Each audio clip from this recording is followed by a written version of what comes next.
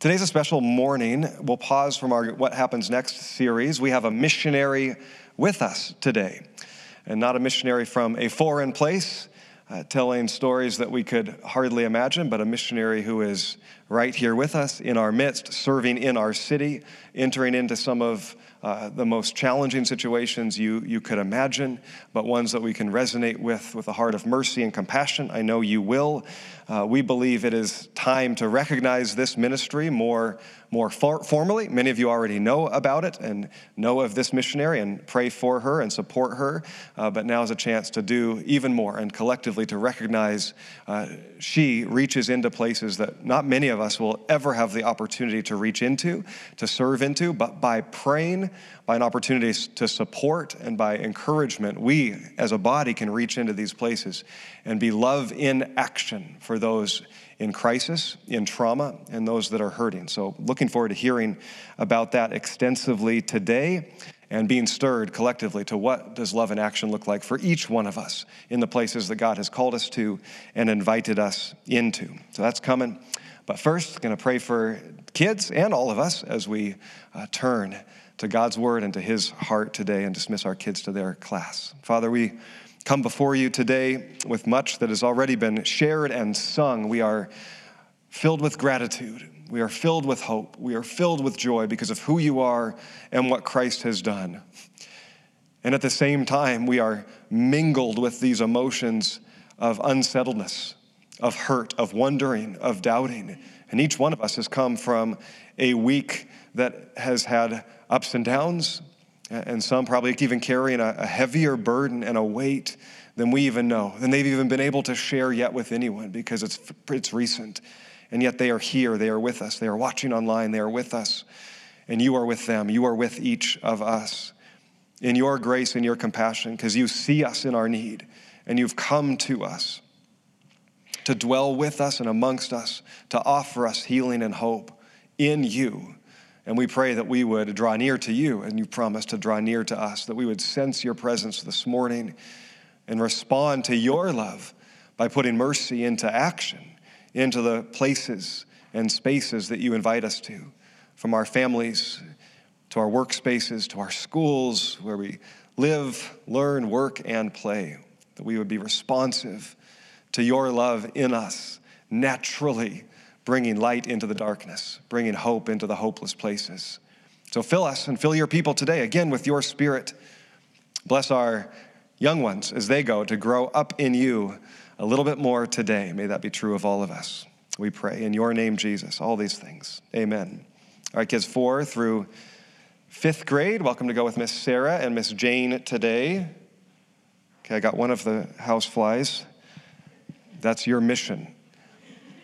When we inherit a building that is multi-decades and nearly a century old in places, we get to inherit things that come with old buildings, like flies. Before I invite our missionary up, let me frame why this ministry is so important. And I don't want to overstate it, so let's just call it the second most important thing in the world. A provocative title intentionally. But let me read from Luke chapter 10. This is one of Jesus' most famous parables, coming in response to a question that is also recorded in Matthew 22. So you can get your devices or your Bibles and flip or click to Matthew 22 and to Luke 10. I'll be reading from Luke 10, verse 25 and following. And maybe it will make sense why I would call this the second most important thing in all of the world. Because of this parable of Jesus, all 50 states have a law on the books that to break this parable is to break the law. So if we were to actually bring forward this parable, it wasn't a real event, it was a story that could easily have been a real event. But in this context, in present day, then the priest and essentially the pastor in the story would have broken the law and could have been arrested. So there's a teaser. Luke 10:25. On one occasion, an expert in the law, and that would be the Mosaic law, much of the Hebrew scriptures would have been considered the law of God, the word of God. An expert in the law stood up and asked Jesus to test him, "Jesus, what must I do to inherit eternal life?" "Well, what is written in the law?" Jesus replied. "How do you read it?" And so he answered, "Love the Lord your God with all your heart, with all your soul, with all your strength, and with all your mind, and love your neighbor as yourself." Jesus replied, "You've answered correctly. So do this and you will live." But he wanted to justify himself, so he asked Jesus, "And who is my neighbor?" In reply to this, Jesus said, "A man was going down from Jerusalem to Jericho when he fell into the hands of robbers. They stripped him of his clothes, they beat him and went away. They left him half dead. A priest happened to be going down the same road, and when he saw the man, he passed on the other side. So too a Levite, when he came to the place and saw the man, passed by on the other side of the road. But a Samaritan, as he traveled, came to where the man was. And when he saw him, he took pity on him. He went to him, he bandaged his wounds, he poured on oil and wine. Then he put the man on his own donkey and took him to an inn and took care of him. The next day he took out 2 silver coins and gave them to the innkeeper. "Look after him," he said, "and when I return, I will reimburse you for any extra expense you may have." So, Jesus said, "Which of these 3 do you think was a neighbor to the man who fell into the hands of robbers?" The expert in the law replied, "The one who had mercy on him." And Jesus told him, "Go and do likewise." In Matthew 22, we don't have the parable. We have what in most of our translations under the heading, the greatest commandment. Jesus answering the question, essentially, what is the most important thing in all the world, of all time? What's the meaning of life? What's the purpose of life? Where do I inherit eternal life? What's it all about, Jesus? And he answered the question. He didn't redirect. He didn't ask another question in response, as he does so often. He answered the question in the same way. Love the Lord your God with all heart, soul, mind, and strength.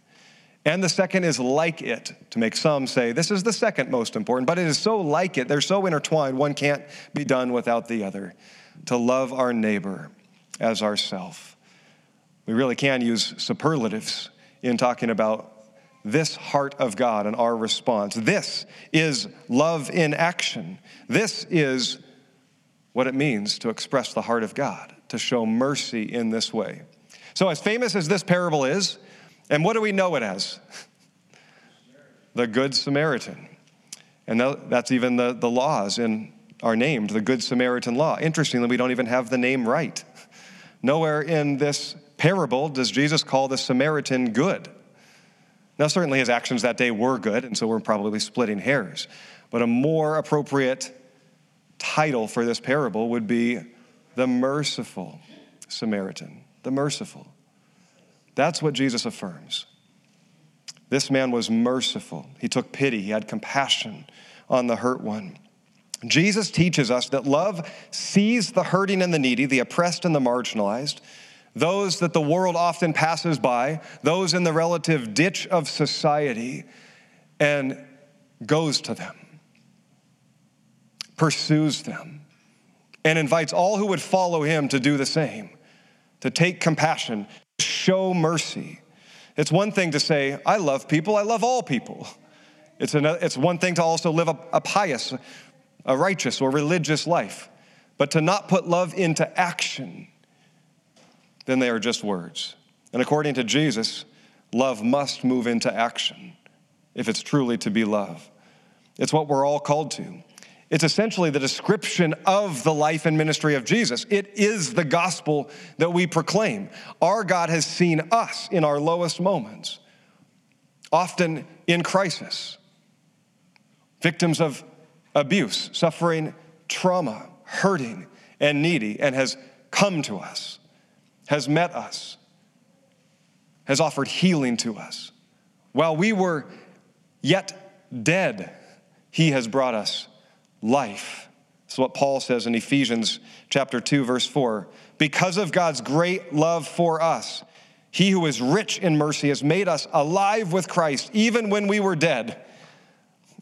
It is by grace we have been saved. Now, as we start to try to apply these words. We're not all going to exercise or express love in the same ways. We have different opportunities, but it must move into action.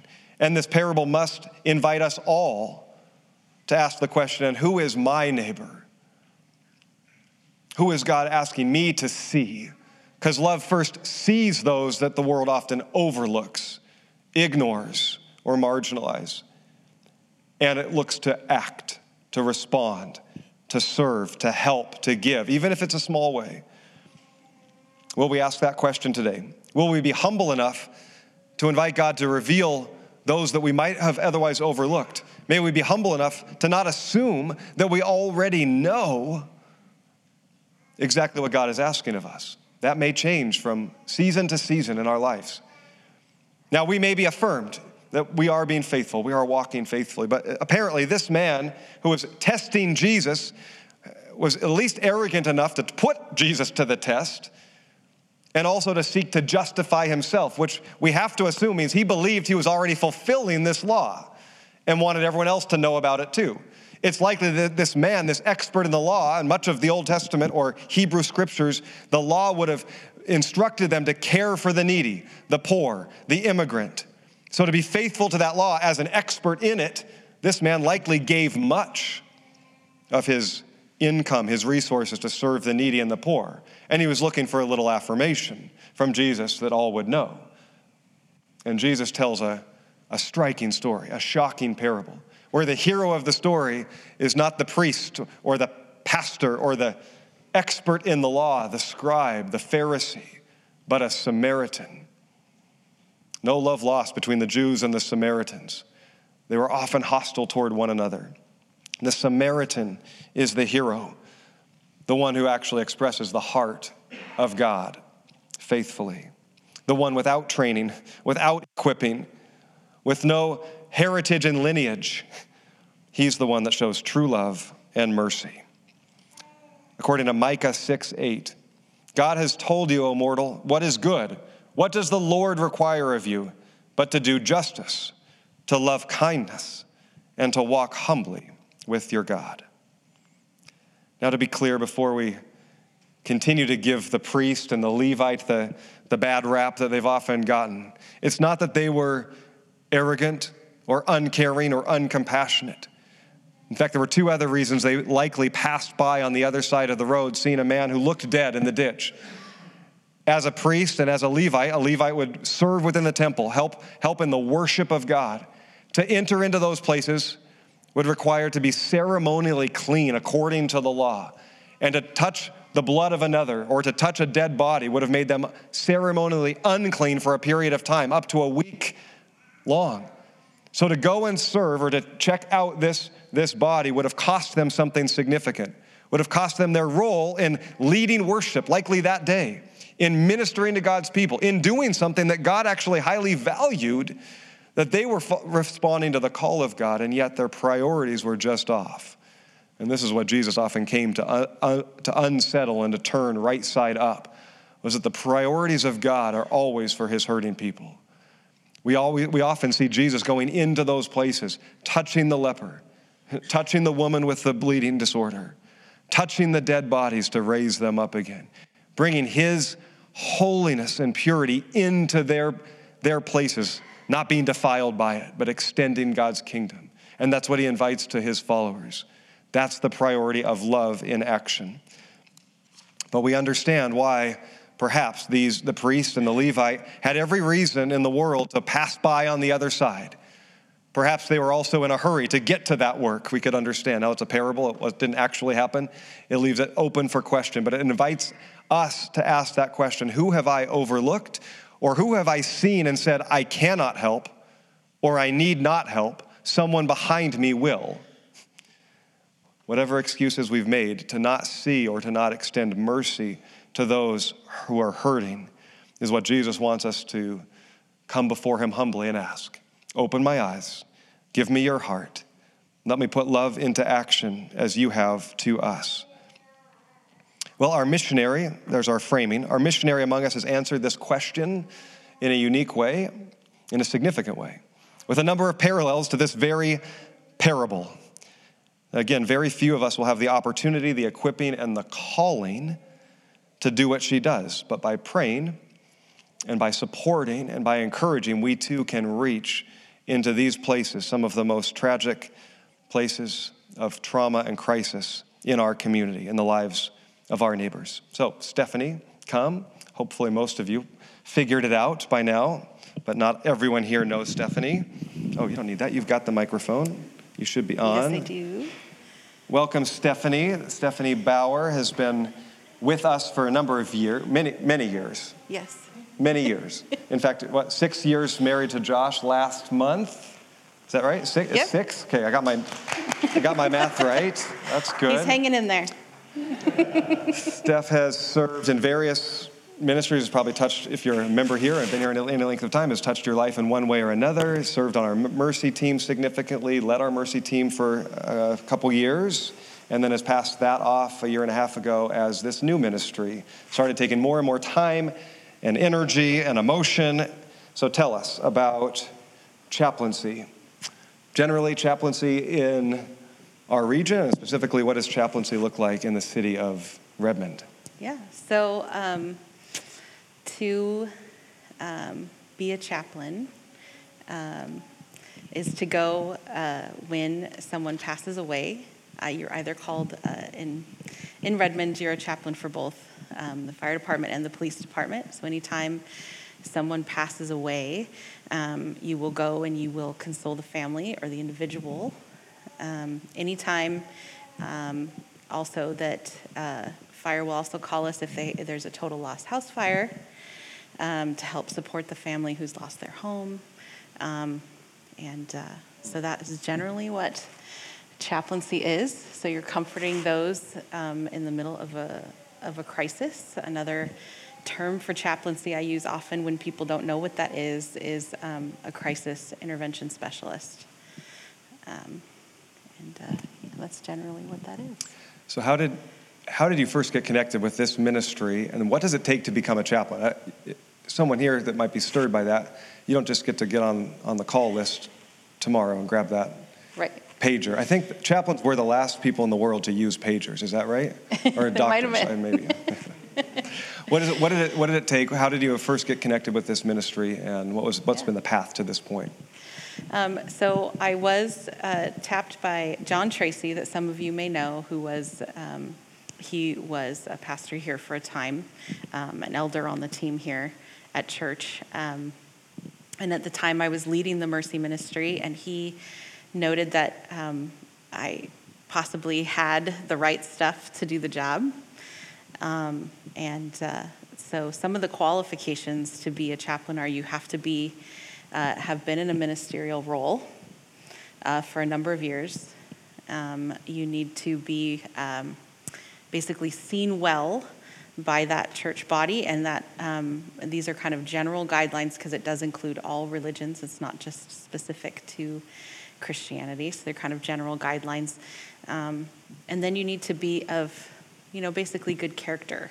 I went through the same background check process that a police officer does when they apply for the job, except for that they didn't make me take a polygraph. So that is how I got into it, and I will always be so thankful to John for seeing that.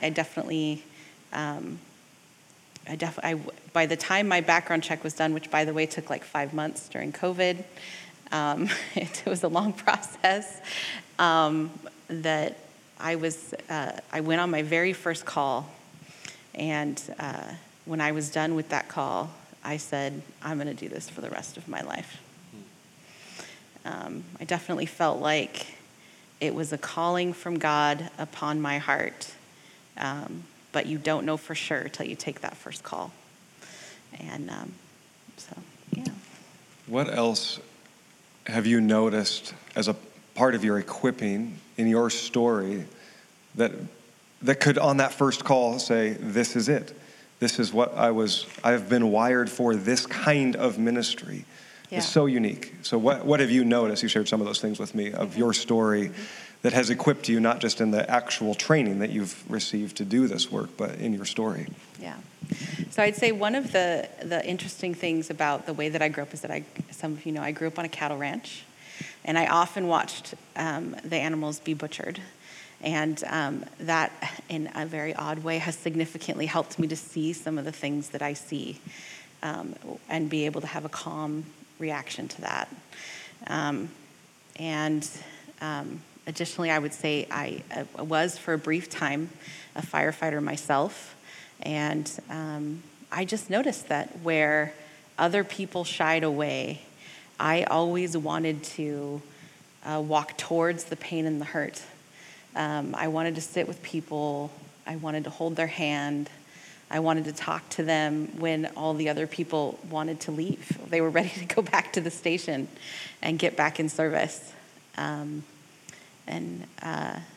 so that was part of it. And then also my own suffering, my walk with Christ, having lost my mother very suddenly when I was about 28 years old, I believe.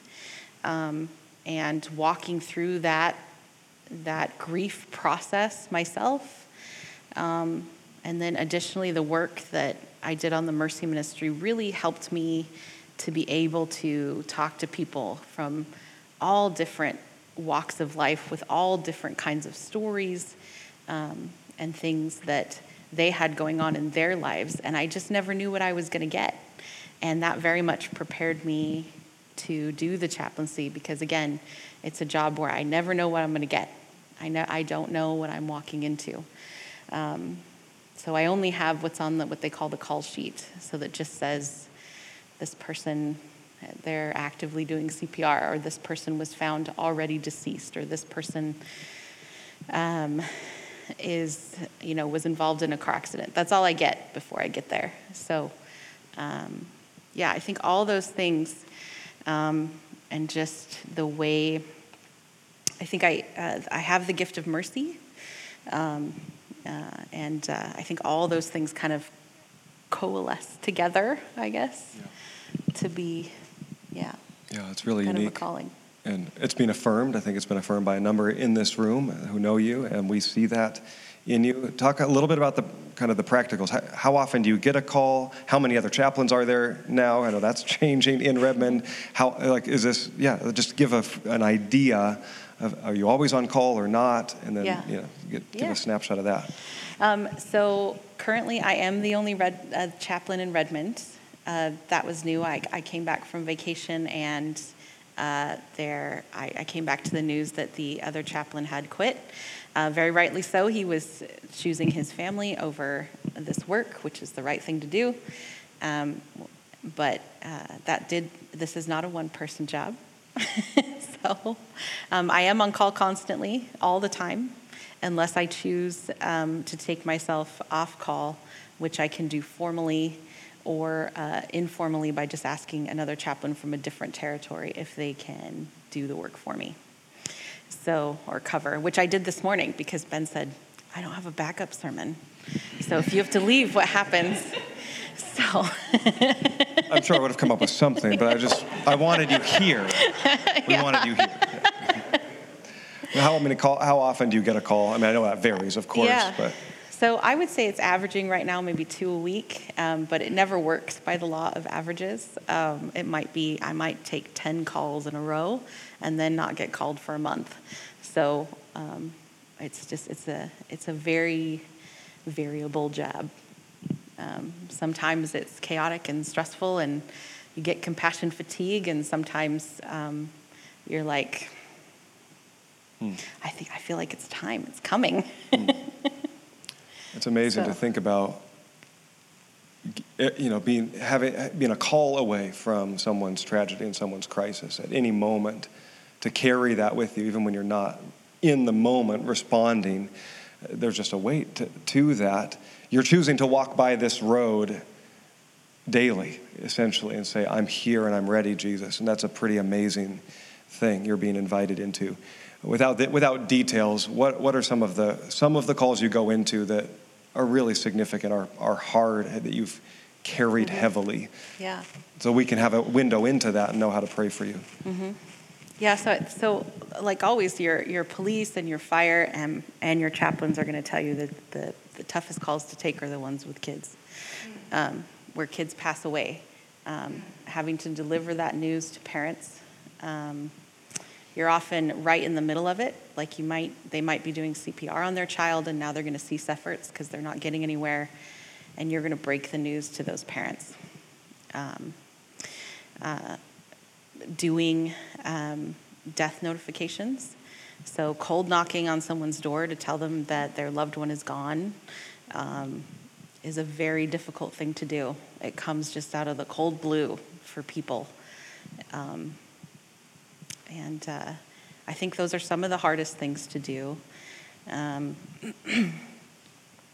that's a snapshot. How do you seek to also serve? I know your heart is for those in crisis, in trauma, and to be that bridge. Obviously, there's a long-term support. That's not your primary role. There's scaffold for that, but you do a unique role. How do you also try to serve the first responders? Because they're not often equipped for this kind of work, and they have more work to go immediately do and respond to. So what's your heart for them? You were a firefighter, and how do you seek to serve them and build those relationships so that we know how we can pray and support our first responders through you? Yeah. So it takes years to be in a department for them to trust you. You just got to put in the time. So I seek opportunities where I can get my face in front of them. So one of the ways to do that is to play a victim when they're doing practices, scenarios. They did a mass casualty incident scenario, police and fire together in an abandoned hotel in Bellevue, and I played a victim for like 3 days in a row, where they're like carrying me up and down the stairs and dressing my wound and those kind of things. Unfortunately, in this era, pretty much all police departments that I know of now do. Over the summer, when the schools aren't full, they do active shooter drills inside the high schools and the junior highs. So I did participate in that, and so they have the person who's the active shooter dress up in protective gear, and then they fire paintball rounds. So there was that, and then I also played the hostage in that situation as well. And so those are some of the ways I've put my face out there. They do their own events, for charitable events. Fire has a benevolent fund that they use, and they do a pancake breakfast at the Redmond Derby Days every year. I've never washed so many dishes in my life.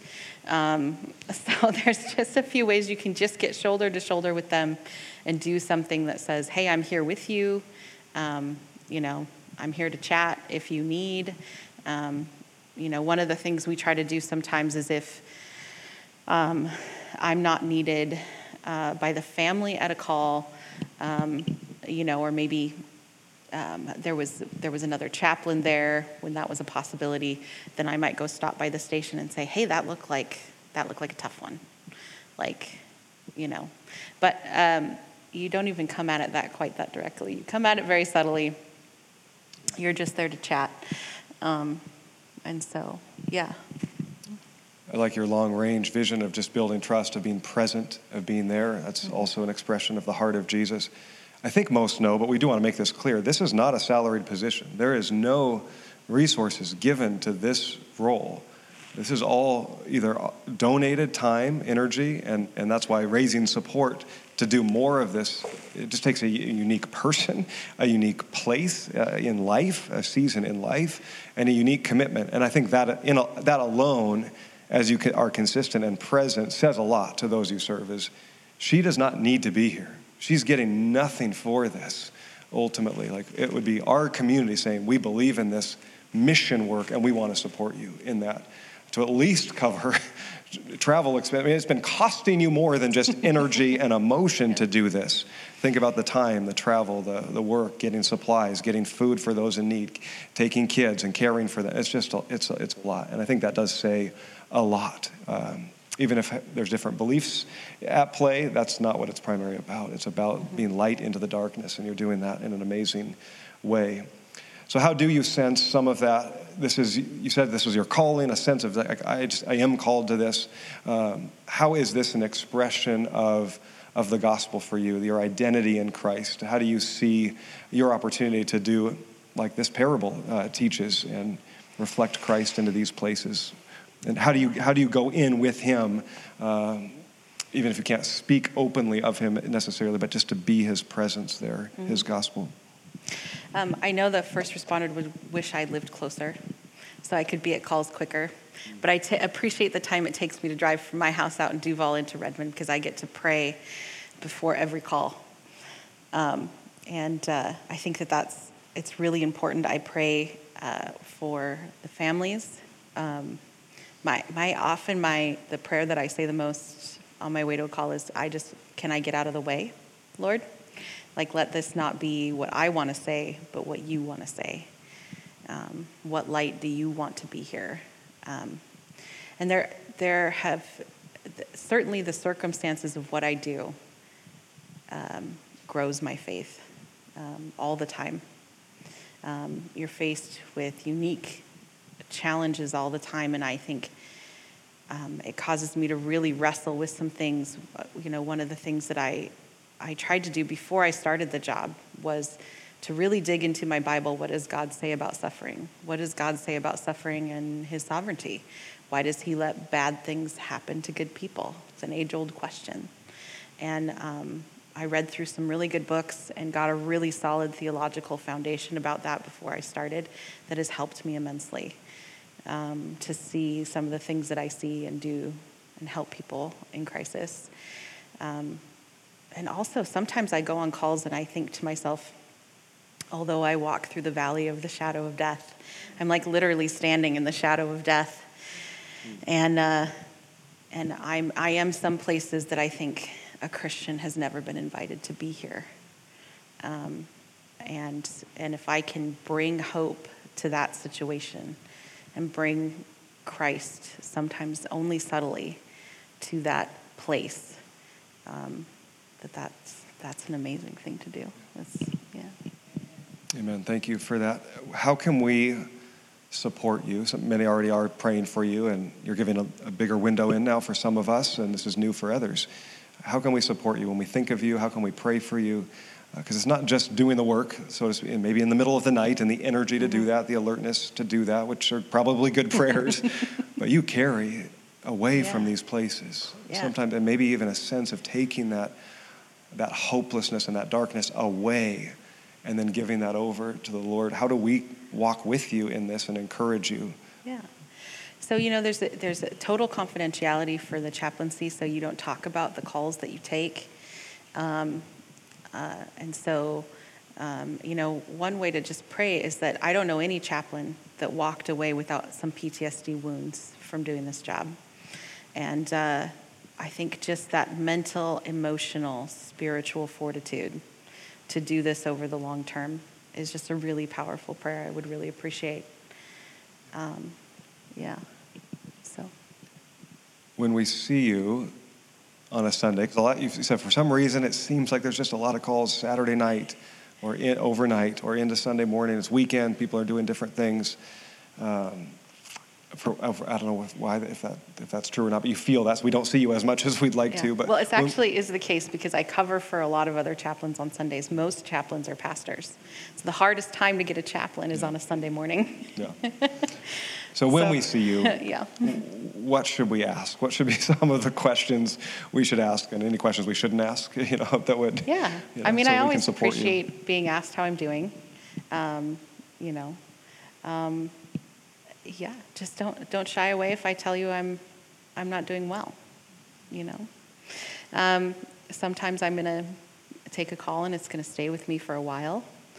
And I would say pray for Josh as well. because this is not a one-person job. I mean, he's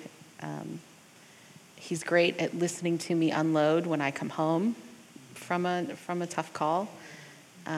He supports me. He picks up the slack when I take one in the middle of the night and I'm just like useless the next day. So, yeah, really him too. Yeah. Cool. Yeah. Well done, Josh. Appreciate you. We're excited to partner with this ministry. We've been praying, as we always do, for how do we express the heart of Jesus in our witness, according to Acts 1:8.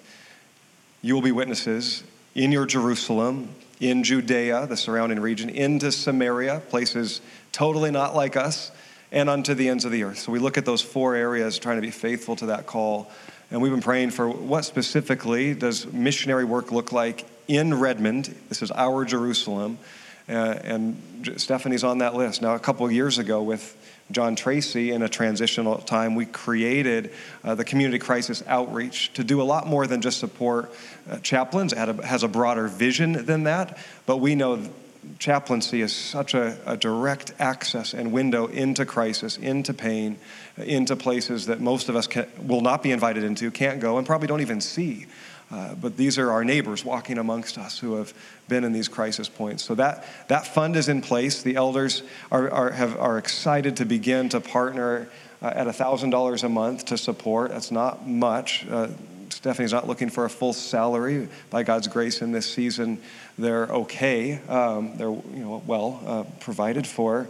But yet this takes so much. And, again, thanks, Josh. To do this long term, and the word says the worker is worth their wages. We should partner with those who have much, should partner with those that are going into places to be Jesus in these places. So we have the privilege to start at 1,000. Many of you gave to this fund generously, and there's been a remaining amount in that fund that we've been praying for how to steward.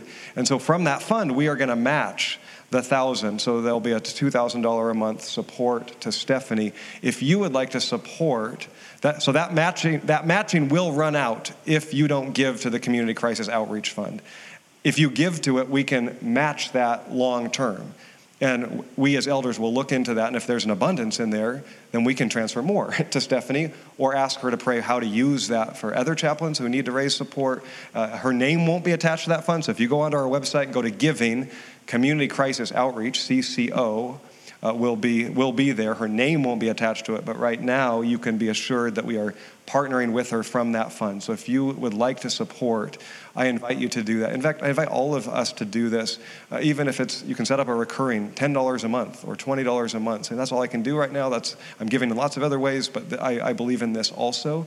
Just know if you are giving to our general fund, the 1,000 support is coming out from that. So you're already supporting Stephanie in this ministry. So be encouraged if you give that way. If you feel like this is really resonant and this is just a ministry you must support in greater detail, come talk with me or to one of the elders, with Stephanie, how we can reach and support even more into this kind of work. It's amazing that you're the only chaplain right now, and we'd love to see that ministry grow. We'd love to see other Christ followers enter into that place. There's a long legacy and history through Union Hill Church of chaplaincy, from Pastor Tom Osborne, who was a chaplain for over 10 years, to John Tracy, who served for a number of years, to now Stephanie. And I think if we tally up the total number of chaplains throughout Redmond, we'd have a good percentage of those that have felt that stirring in that heart. So from a small church doing some big things, some amazing work. So we're excited about that. Please pray about how to support and partner with that. Of course, we're here first asking just for awareness, for eyes open, for prayer, for encouragement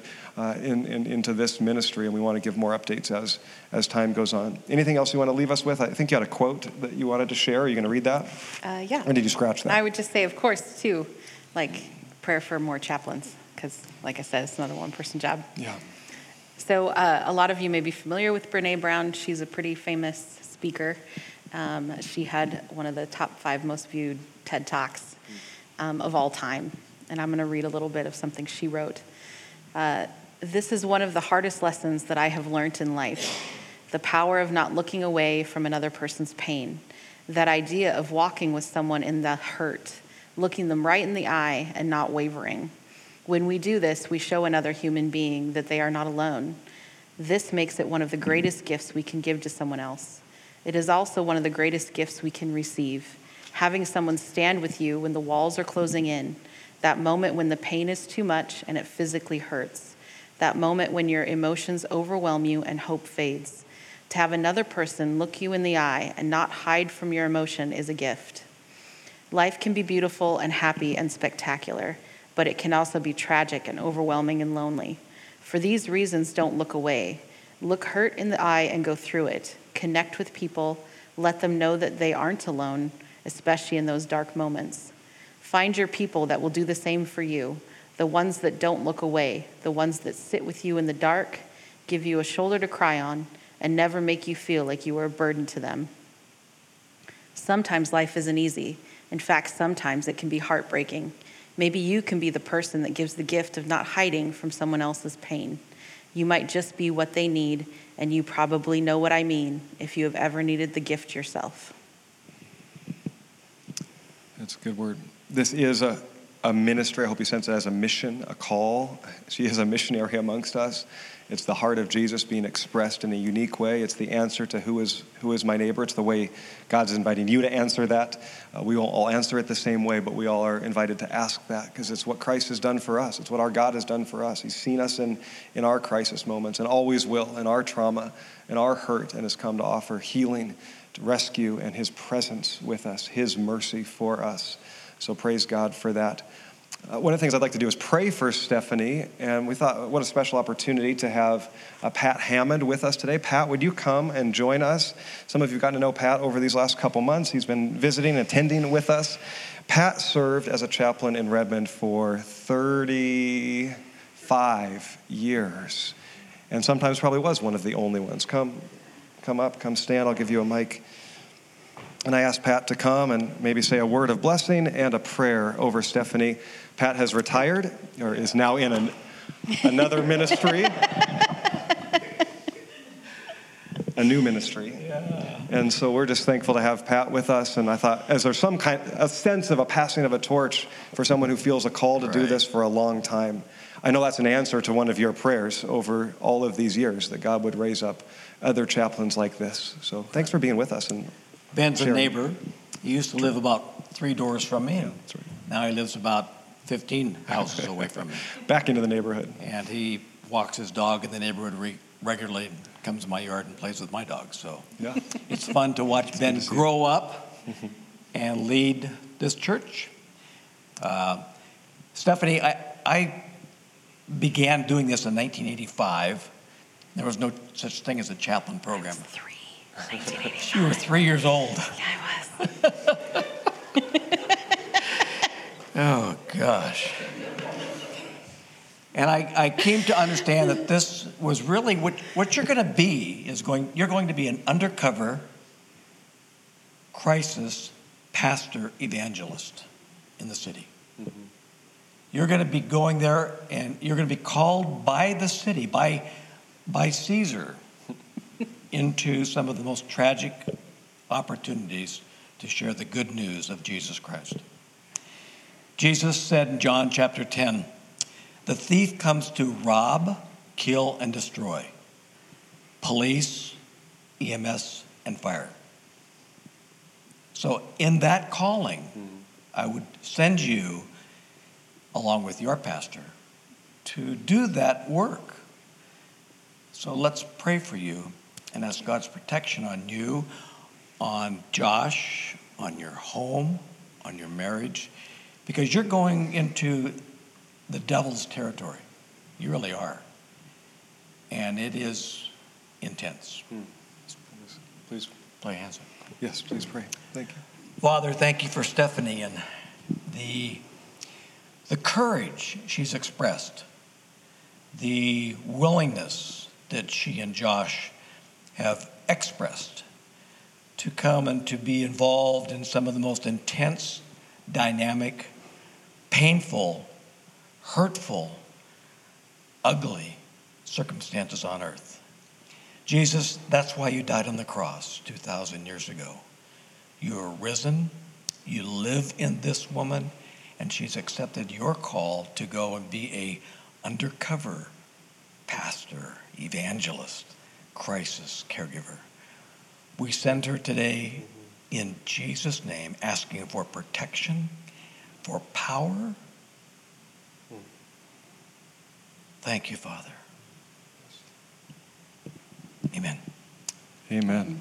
Thank you. Thank you. Thank you for joining us. Thank you, Pat, for being here.